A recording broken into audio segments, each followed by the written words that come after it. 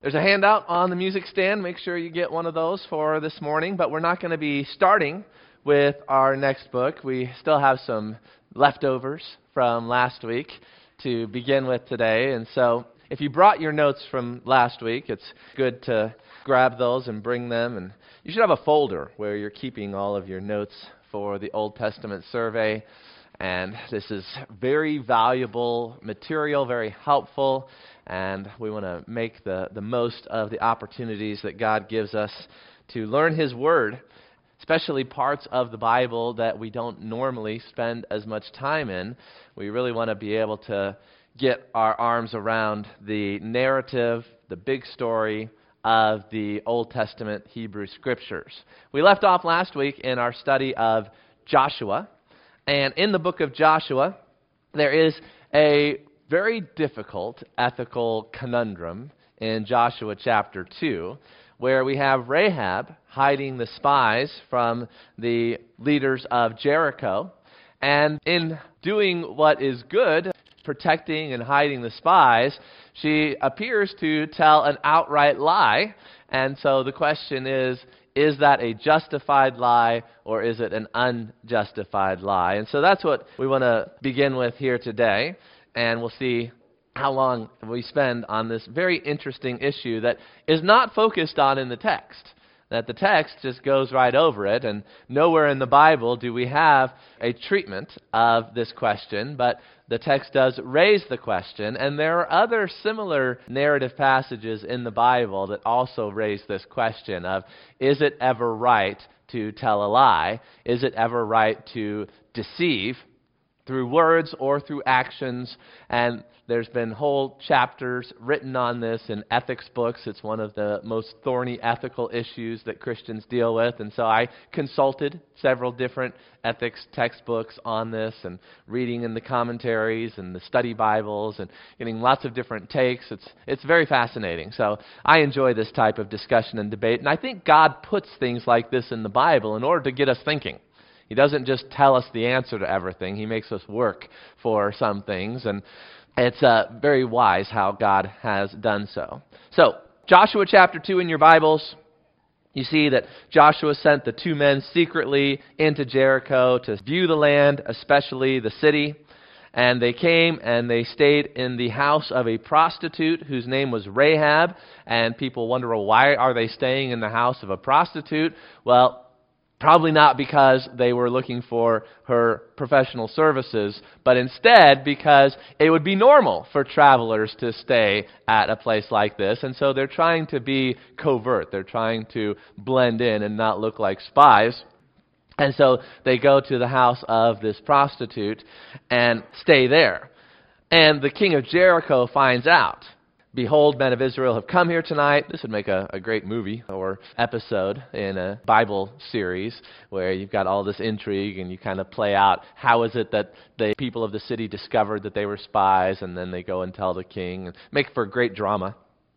And the king of Jericho sent to Rahab, so he doesn't come personally, but he sends some of his officials and soldiers and says, "Bring out the men who have come to you, who entered your house, for they have come to search out all the land."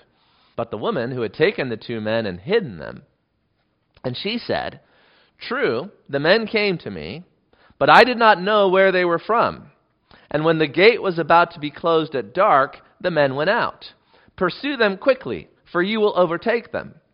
But she had brought them up to the roof and hid them with the stalks of flax that she had laid in order on the roof. So the men pursued after them on the way to the Jordan as far as the fords, and the gate was shut as soon as the pursuers had gone out. And then you can read the rest of the chapter and find out the rest of Rahab's story. But in the rest of the chapter, in the rest of the story, it doesn't comment on whether her lie was the right thing to do or whether it was the wrong thing to do. However, we do have passages in the Scriptures that commend Rahab for sending out the spies in safety. Now, whether the way that she did it was right, she is commended for her faith, and she is the lone survivor from the city of Jericho, a city that is under the ban. Because she took the side of the Israelites, she is then therefore a part of Israel and brought into the nation after the conquest of Jericho. A very interesting person.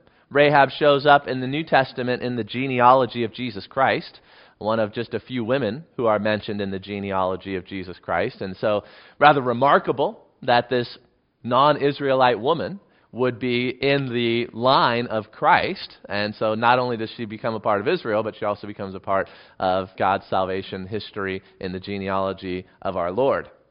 Remember, as we're looking through the book of Joshua, this is the first book in the Nevi'im. And the Nevi'im are the prophets in the Hebrew canon. So the Hebrew canon is the Tanakh, the Torah, the Nevi'im, and the Ketuvim. That is the law, Torah, the prophets, Nevi'im, and the writings, the Ketuvim, also sometimes just called by its first and biggest book, the book of Psalms. The law, the prophets, and the Psalms is how the New Testament often summarizes the Old Testament canon. But I just wanted to remind you that as I was moving from my slide to the next one here, where you've got Rahab being commended in the New Testament for her faith in the great hall of faith in Hebrews chapter 11. So Hebrews 11:31 mentions that by faith, Rahab the prostitute did not perish with those who were disobedient. And I think it's important here that the Scripture points out that she was a prostitute. And so this is not somebody who's justified by works. This is somebody who's justified by faith. And God's grace in rescuing someone who was not an Israelite and who was a sinful woman, and yet because she turned to the Lord, the God of Israel, in faith, she was saved and is commended for that. So she didn't perish with those who were disobedient, the rest of the Canaanites, the rest of Jericho, because she had given a friendly welcome to the spies. Notice it doesn't say because she told a lie. It says because she had given a friendly welcome to the spies. Now, part of that friendly welcome is that she covered up for them and hid them and told the soldiers that they'd already left. Was that the right way to give them a friendly welcome? That's the question. Does Hebrews chapter 11, verse 31 justify her lie? Most people would say no. It stops short of justifying her lie. It's just justifying her faith and commending her friendly welcome, not the lie that she told. James chapter 2, verse 25 is the other place in the New Testament where Rahab's faith is commended, and you see very similarly. However, here the emphasis is on the good work that came from her faith, because James' emphasis on faith and works is to show that faith that doesn't work is not saving faith, but that faith will produce works of faith, works of action, and that demonstrates that faith is genuine. So in James 2:25, in the same way also, was not Rahab the prostitute justified by works when she received the messengers and sent them out by another way? So once again, it doesn't mention anything about her lie. It just says she received them and sent them out by another way. But the way that she sent them out by another way was that she told a lie. And normally we as Christians think that telling lies is pretty bad. I mean, it is one of the 10 commandments. Which number commandment is it that you shall not lie? That's right. You got 9. So when the kids are doing the do not lie, they do the hold up 9 fingers and do not lie. Now, I actually want you to look at the 9th commandment with me. Go back to Exodus chapter 20 where we have the 10 commandments. So Exodus chapter 20, notice what it says in verse 16. You shall not bear false witness against your neighbor. Now, we summarize that as do not lie. But it doesn't actually say do not lie. It says you shall not bear false witness against your neighbor. And so if you want to be really specific about the 9th commandment, the 9th commandment is saying that you're not supposed to lie against your neighbor in a court of law, that you're supposed to tell the truth when you're testifying about a dispute. Even if you're not in court, I think it would apply that you don't hurt people by telling what is false and in order to advantage yourself. That's really the heart of the 9th commandment in its context. And so perhaps you could say that while lying to hurt others and help yourself is wrong, there are certain situations where telling something that's not true in order to protect others and to fear God is the right thing to do. And there are some people who take that position, that Rahab was right in telling the lie. Not that that's the only right thing that she could have done in this situation, but that the Scripture records it without condemnation, and that these commendations of Rahab, receiving the spies and sending them out, implicitly justify her deception. And one of those who hold to this position is John Frame. John Frame is a Reformed theologian who wrote The Doctrine of the Christian Life. It's an ethics book that deals with all of the ethical issues in the Scriptures. And he says that deceit is a part of the ethics of war. That when you are at war with someone, it's allowable to deceive your enemy.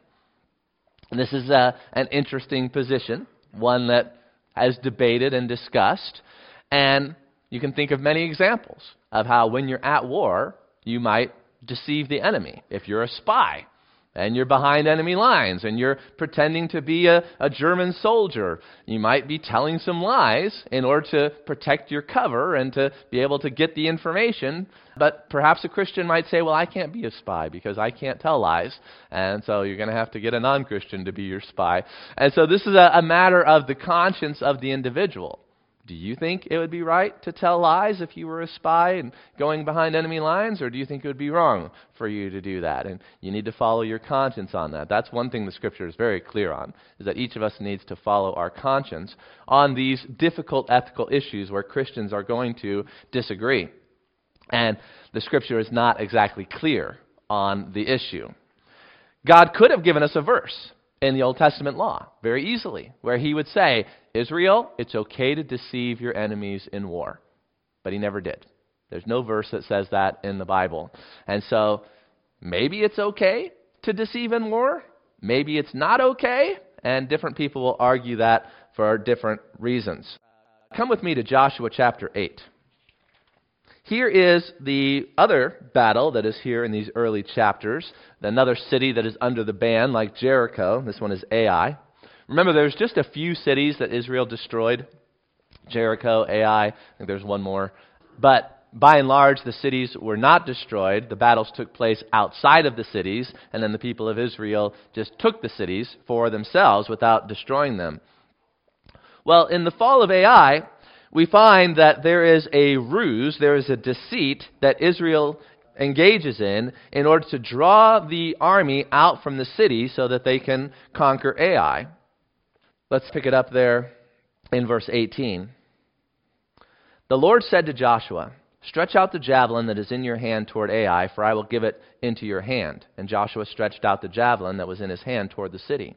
And the men in the ambush rose quickly out of their place. And as soon as he had stretched out his hand, they ran and entered the city and captured it, and they hurried to set the city on fire. So when the men of Ai looked back, behold, the smoke of the city went up to heaven. And they had no power to flee this way or that, for the people who fled to the wilderness turned back against the pursuers. And when Joshua and all Israel saw that the ambush had captured the city, and that the smoke of the city went up, then they turned back and struck down the men of Ai.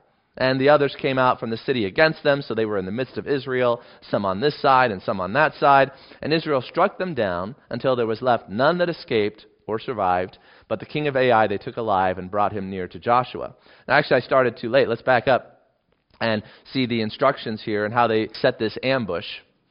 And so you go back to verse 3, actually. So Joshua and all the fighting men arose to go up to Ai. And this is after they'd already suffered a defeat at Ai because of Achan's sin, if you remember in the previous chapters. And so he commanded them, "Behold, you shall lie in ambush against the city behind it. Do not go very far from the city, but all of you remain ready.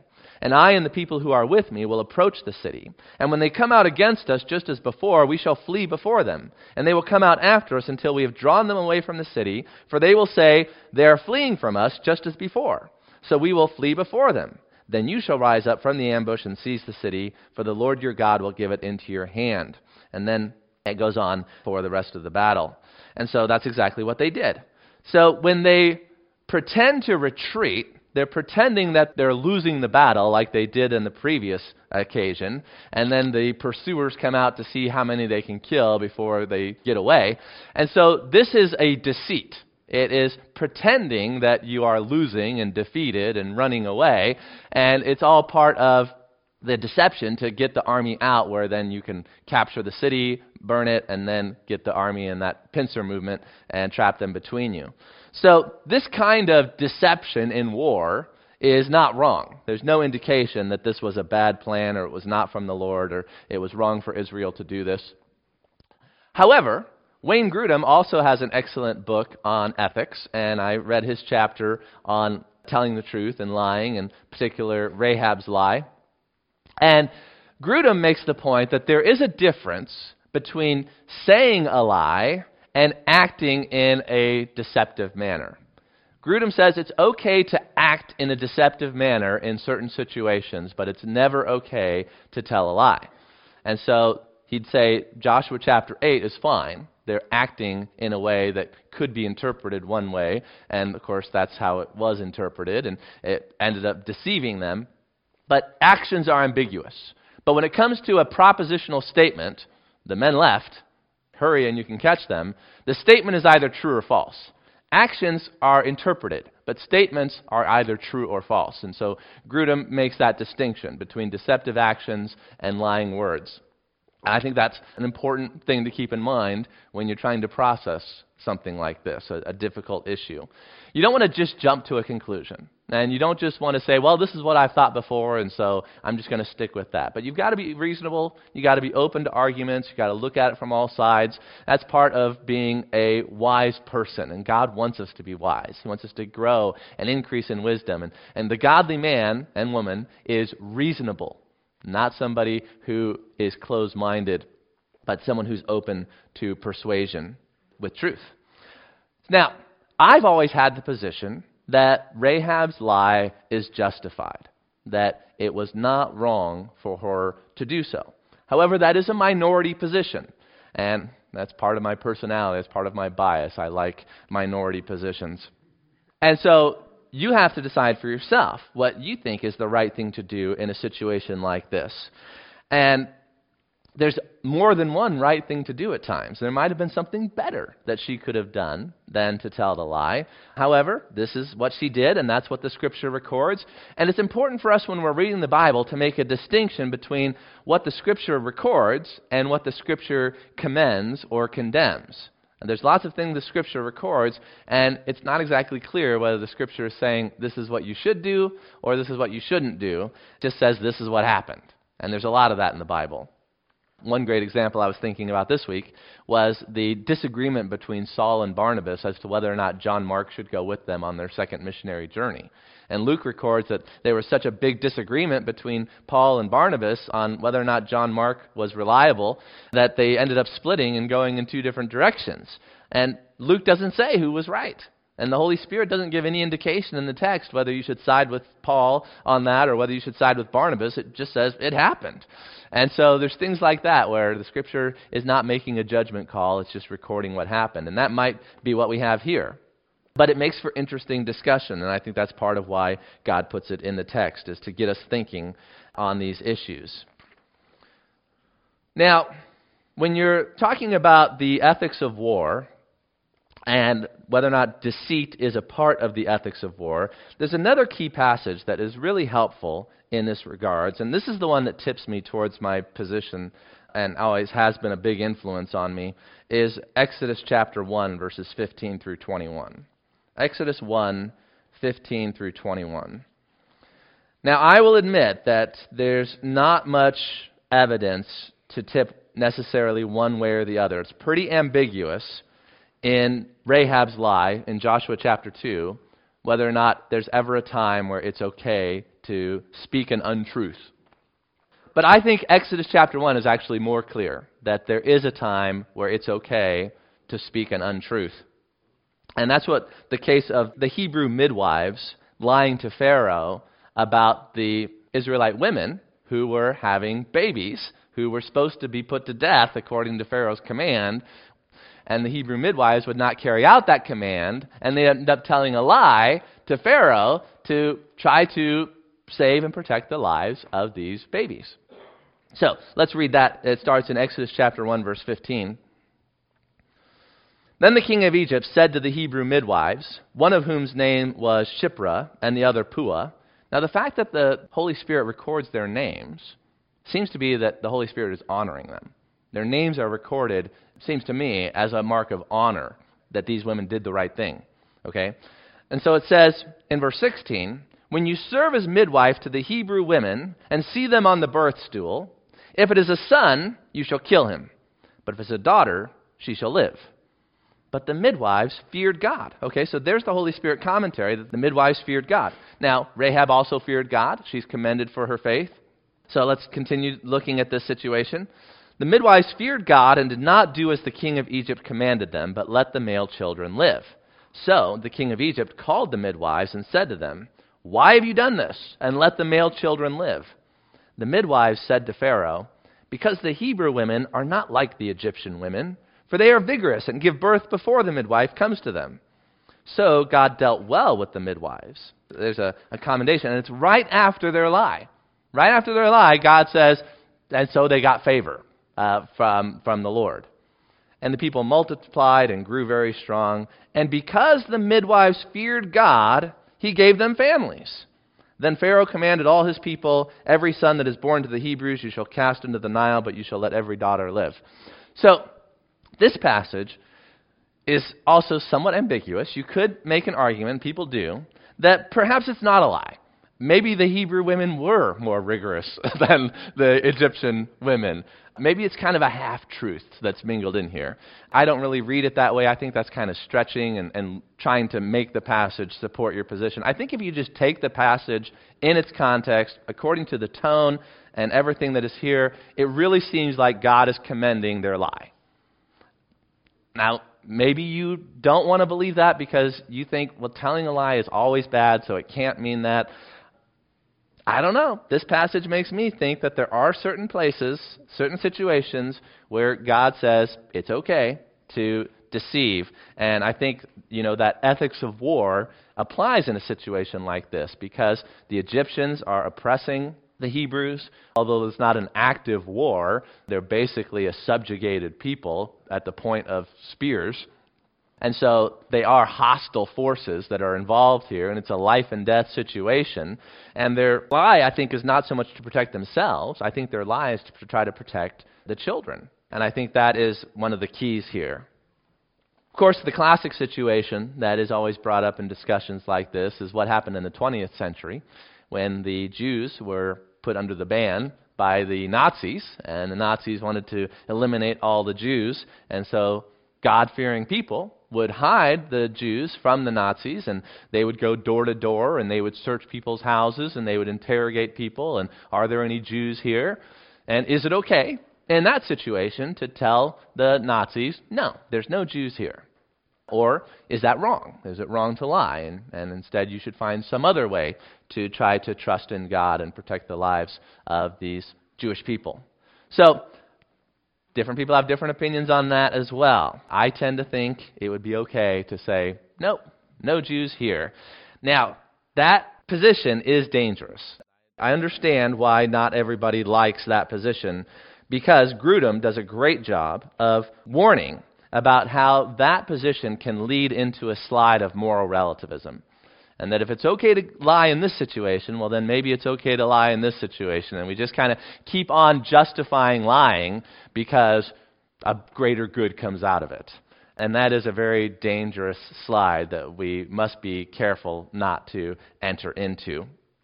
For example, when Abraham went down to sojourn in Egypt, remember in Genesis chapter 20? And the ruler down there, the Pharaoh, saw that Sarah was a beautiful woman and wanted to bring her into his harem. And so Abraham told a half-truth. He told a lie that she's my sister, because they were actually related. So he told the lie, and that was not a commendable lie. We can see from Scripture that that was the wrong thing for Abraham to do. Now, Abraham could try to justify it. He could say, well, it was a life or death situation, and I didn't want to die, so it's justified to tell a lie. And he, was a violent enemy, and I was a foreigner, and blah, blah, blah. So you could try to say, well, part of the ethics of war, so to speak, is that I had to lie to save my life. No, that doesn't work in that situation. So you have to be careful that you don't take this slippery slope down and start justifying lies that shouldn't be justified, that are really designed just to not have faith in God or to protect myself because I don't have faith in God. So very important here that we don't do that. Now, another key verse here that I want to throw out in the discussion is Hebrews chapter 6, verse 18. Hebrews 6:18 says, "It is impossible for God to lie." It is impossible for God to lie. And we want to be like God, don't we? We want to be godly. We want to be as much like Him as possible. And so we should never lie. And I can understand why Wayne Groom takes that position. And it is probably the safer position. However, I'm not motivated by safety as much as I'm motivated by just being true to the text. And when I look at the text, I just can't escape the conclusion it was right in this situation for them to do so. Another interesting passage. We're having fun, right? You guys don't mind if we continue on some of this. 1 Samuel chapter 21. 1 Samuel chapter 21. We want to avoid moral relativism, but we also want to avoid a moral simplicity that doesn't account for how situations are complex. We don't want to be moral relativists, but we also don't want to oversimplify moral issues. We want to be discerning and astute. And here in 1 Samuel chapter 21, you've got an interesting account. Once again, all of these are narrative passages. None of them are didactic teaching on speaking the truth and lying. God's not giving us a chapter here on, well, here's what a lie is, and here's what you're not supposed to do, and here's how you're supposed to speak the truth, and laying out principles. Instead, God gives us stories. And some of those stories seem to have more insight into ethics, and some of them are more ambiguous, and just interesting the way God has done this. So you come to 1 Samuel 21, verse 13. And David is fleeing from Saul, who wants to kill him. And as David flees, he goes to the king of Gath, whose name is Achish. And as he goes among the Philistines here, he has to flee his own borders because Saul's reach is all throughout Israel, and he has to actually leave the country in order to be safe. That the servants of Achish, in verse 11, told him, David's here. David has been anointed to be the king of Israel. And, they have this song in Israel about how Saul has struck down his thousands and David his 10,000s. If David's here, good opportunity to kill the next king of Israel. And so David took these words to heart and was much afraid of Achish, the king of Gath. So what did he do? Verse 13. So he changed his behavior before them and pretended to be insane in their hands, and made marks on the door of the gate, and let his spittle run down his beard. Then Achish said to his servants, Behold, you see the man is mad. Why then have you brought him to me? Do I lack madmen, that you have brought this fellow to behave as a madman in my presence? Shall this fellow come into my house? So they thought they might capture him and hold him for ransom or something. I don't know. Then David pretends to be crazy, and they're like, send this guy away. We don't want anything to do with this guy. So, again, this is an action, but it is a deceptive action. And so, in essence, it's lying. But it seems to have been the right thing to do in this situation, although it doesn't explicitly say so in the text. Most of David's actions are pretty commendable. And so, this is another interesting illustration of deception in a life and death situation with an enemy. Now, this becomes a very important ethical discussion when looking at modern day life, because if you're dealing with a Muslim, Muslims have been taught that it's okay to lie to your enemies. That in war, and they're in this jihad, this holy war for Allah to spread Islam throughout the whole world and to take control of the whole world, that it's okay to lie and deceive your enemies because it's like an act of war. And so it's very hard to know when you can trust a Muslim and when you cannot trust a Muslim and what they say and what they don't say. And that doesn't seem like a very good thing. It doesn't seem like a good representation of a godly people, that you never know if you can trust what they're saying or not. And so I bring that up as an argument in favor of the never lie position, and that it's not okay to deceive in war, because you can look at what certain groups can do with that teaching and what the results of that teaching are. So a lot to think about, a lot to process, a lot of different ways of looking at it. And so we want to be careful, we want to be wise, and pray for wisdom. Ask God to lead us into all the truth. And God will give you wisdom in every situation to know what is the right thing to do. God is with you. You're not alone. And so you don't have to necessarily have all the answers written down in a book somewhere where you say, well, I'm going to do whatever Wayne Grudem told me to do. You can do whatever the Holy Spirit tells you to do because you know God and God is with you. And when you're in the situation, you just stop and pray like Nehemiah did when he was before the king. And God will be with you. He'll give you the words. He'll give you the wisdom in the moment to do the right thing in your conscience, in your heart, because God is with you. And I believe that. So that's a good bottom line place to end. All right, so the other interpretive issue in the book of Joshua that we didn't have time to look at last week, we'll just look at briefly here, is in Joshua chapter 10, verses 12 through 14. So go back to Joshua 10. Perhaps one of the most amazing and outstanding miracles in the Bible. My brother is a student ministries teacher and leader at his church in North Carolina. And so this was one of the passages I think that he taught among the 3rd to 5th graders that they have in their class, their big Sunday school class out there. And Tyler was very curious as to what my position was on what actually happened. How did God do this miracle? And so let's take a look at it. Joshua 10, starting in verse 12. At that time Joshua spoke to the Lord in the day when the Lord gave the Amorites over to the sons of Israel. And he said in the sight of Israel, Sun, stand still at Gibeon, and moon in the valley of Ajalon. And the sun stood still, and the moon stopped, until the nation took vengeance on their enemies. Is this not written in the book of Jashar? The sun stopped in the midst of heaven, and did not hurry to set for about a whole day. There's been no day like it before or since, when the Lord heeded the voice of a man, for the Lord fought for Israel. And so the question here is, how does this work? Because we know that the sun doesn't actually move across the sky and the moon doesn't actually move across the sky, but that the earth is rotating, and that makes it look like the sun is moving across the sky and the moon is going around the earth. And so it's not just a matter of God stopping the sun and the moon in the sky, but it's a matter of either the earth stopping its rotation, or it's a matter of some other miracle making it look like the sun and the moon have not moved. And so that's the question here. What exactly happened? How do we explain this miracle? Because the unbeliever will look at this and say, well, here's a clear example of myth in the Bible. We know that it's physically impossible that the repercussions of the earth not spinning would be, disastrous for the whole planet, and that everything would tear apart and you'd have gravity problems or whatever. I'm not a physicist. And so they say this is obviously myth. Obviously it didn't actually happen. And so we, as believers in the Bible, we have to say, well, how do we think it actually could have happened? And so those who take the text at face value, I think the plainest way to understand the text is not that the sun appeared to stand still or that the moon appeared to stand still, but that it actually did. And that, therefore, what God must have done is that he actually did stop the rotation of the earth for a time. And that whatever horrible consequences would normally come about from stopping the earth's rotation, God in his infinite power stopped those consequences from happening and held the earth together, or whatever needs to be done for the physics of this all to work out, that's not something that's too hard for God.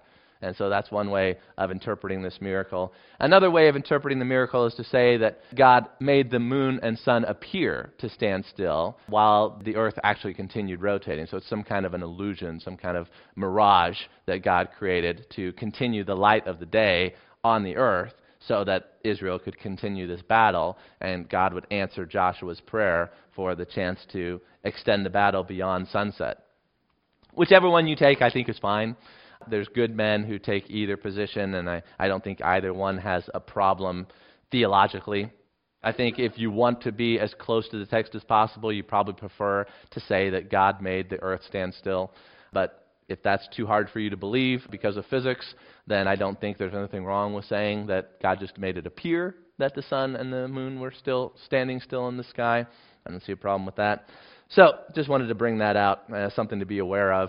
If you're reading angry atheist arguments against the Bible, you'll come across something like that, and now you've thought about it, and you've got a response that you can give. So that is the book of Joshua. Let's do a quick review of some of the questions that I've given you on the book of Joshua, and then we'll just get started on the book of Judges in the last 5 minutes that we have. So the first question that I had on your handout last week was, what is the purpose of the book of Joshua? Now, without looking, anybody remember, or can anybody come close to telling me what is the purpose of the book of Joshua as we taught it last week?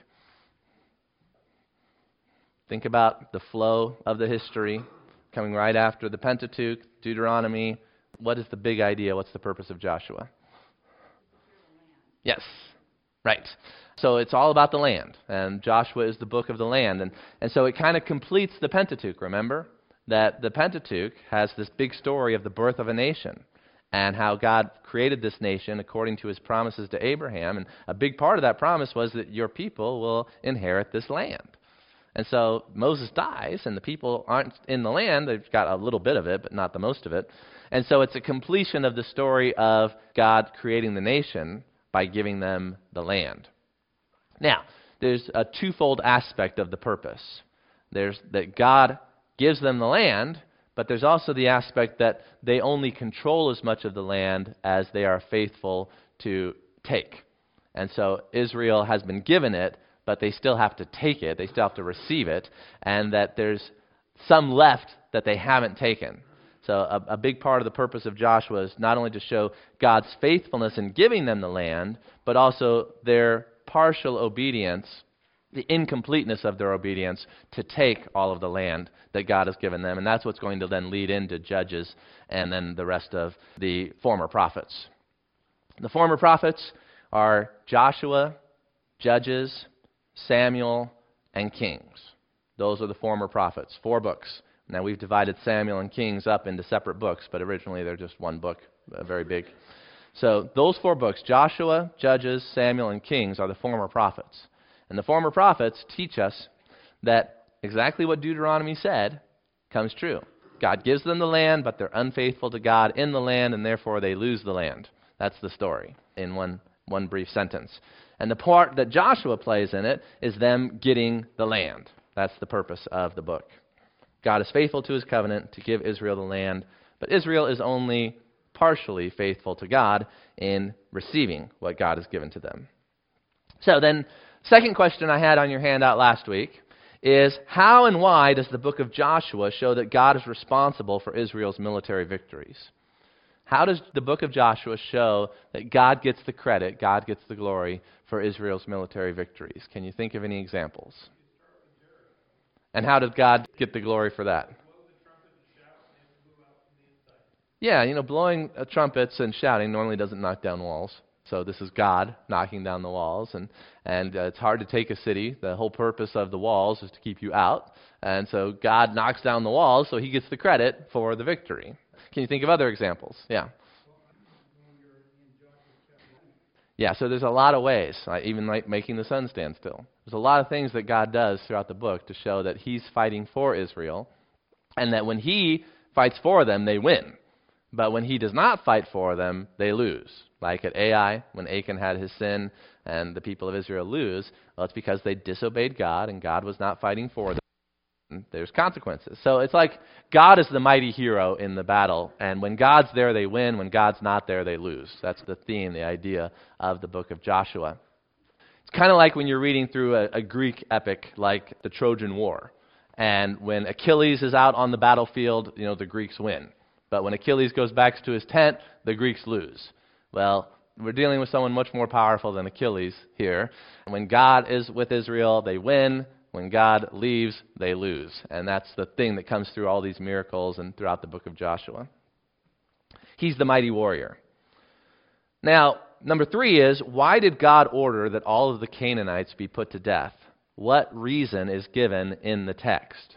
What does the book of Joshua say as to why all of the Canaanites are to be put to death?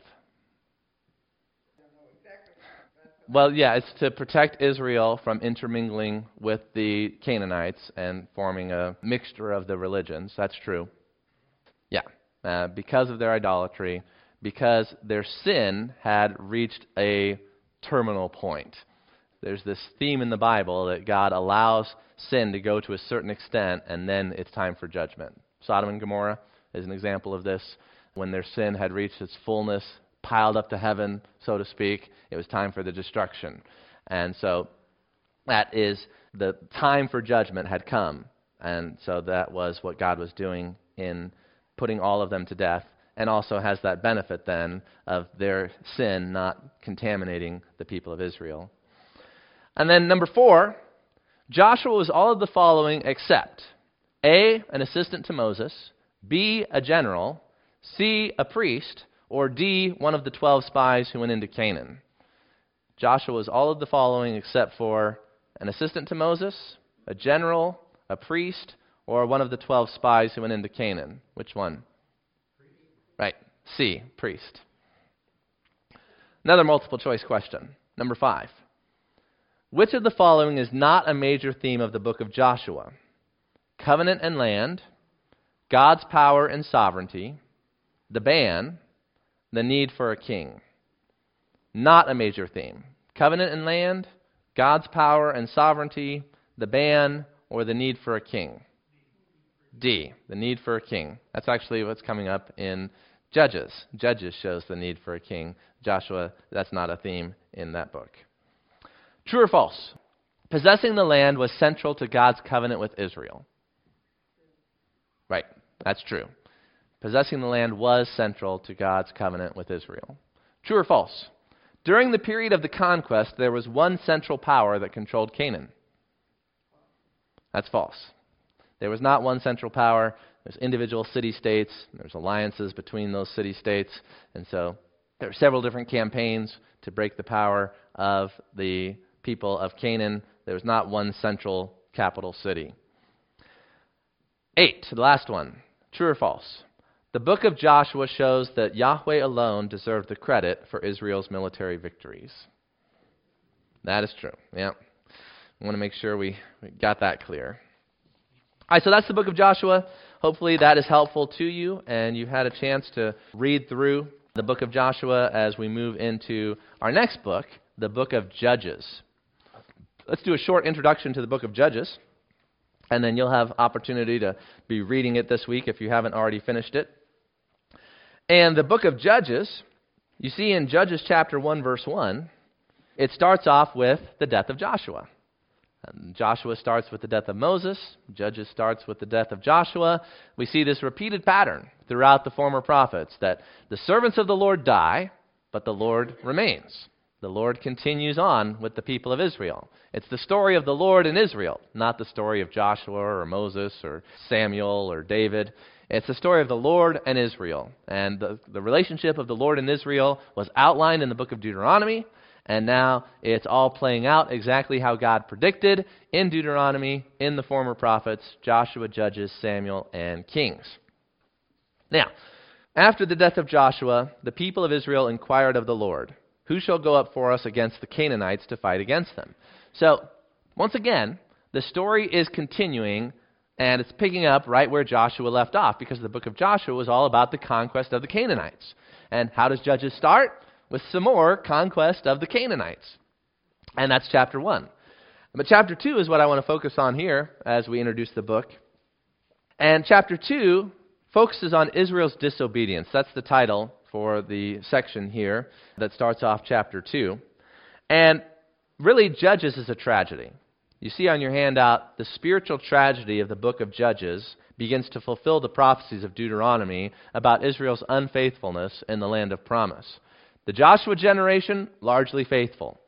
Now we get into Judges, and we've got 300 years of unfaithfulness.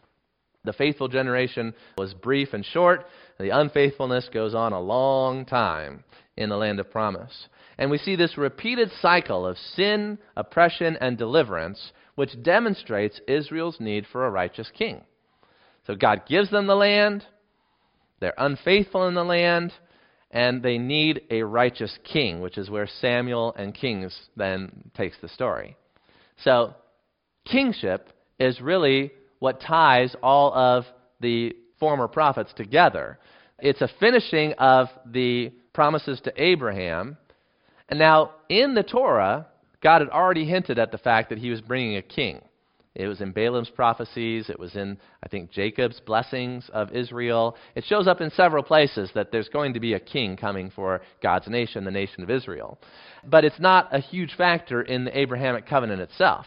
And so the Abrahamic covenant, the promises that are there in Genesis are largely fulfilled by the time we get to the end of Joshua.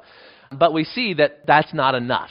The people are going to need more because they can't live faithful to God under the law. And so the more is that God is going to give them a king.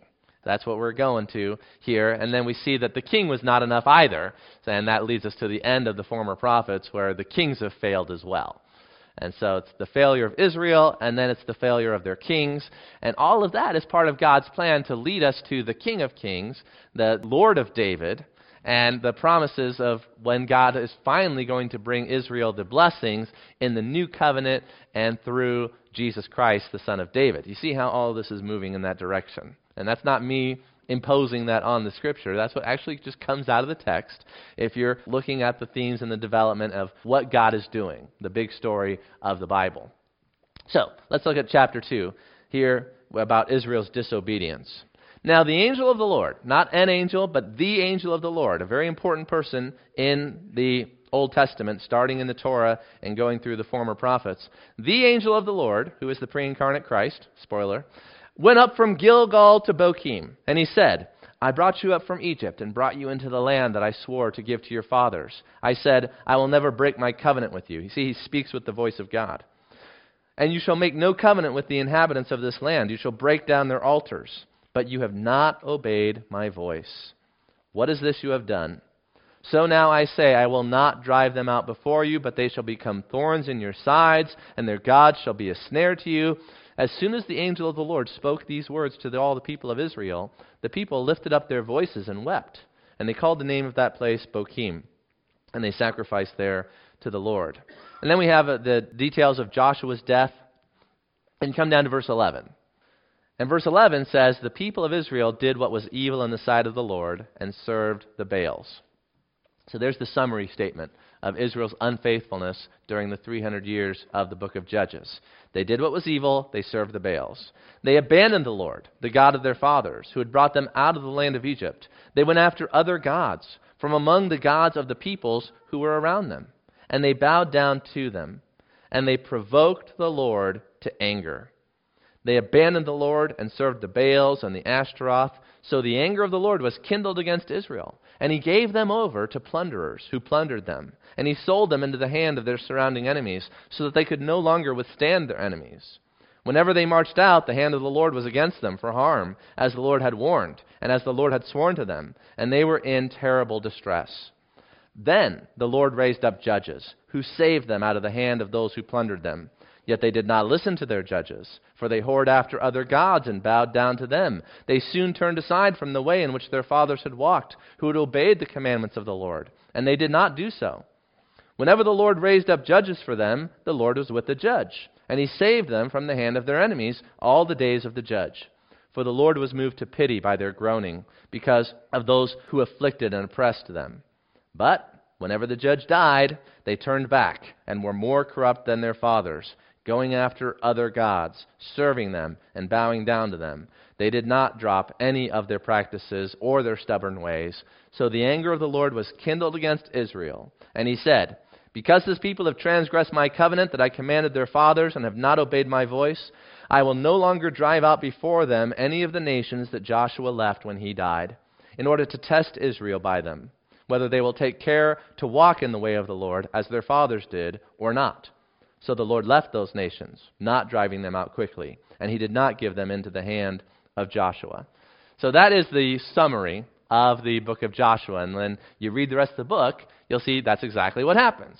The people go after other gods, they sin against the Lord, and the Lord gives them into the hands of their enemies. They cry out for help from God. God sends them a judge who delivers them from their enemies, and then for a little while they're faithful, but then their faithfulness melts away, and they go right back to worshiping other gods, and the whole cycle repeats itself. And this happens for 300 years, cycle after cycle. You've got 12 judges mentioned, 7 who are focused on. In the middle, you've got one of the most important judges, Gideon, 4 chapters written about Gideon. At the end, you've got an important judge, Samson, 4 chapters written about Samson. And those are the ones that we tend to know the best. But I encourage you to read the whole book and understand that the people of Israel demonstrate the need for a righteous king because they are not able to be faithful to the Lord without a leader, The judges function as that leader temporarily for a time, but they need a lasting, eternal, ever-living, righteous king. That's the big idea.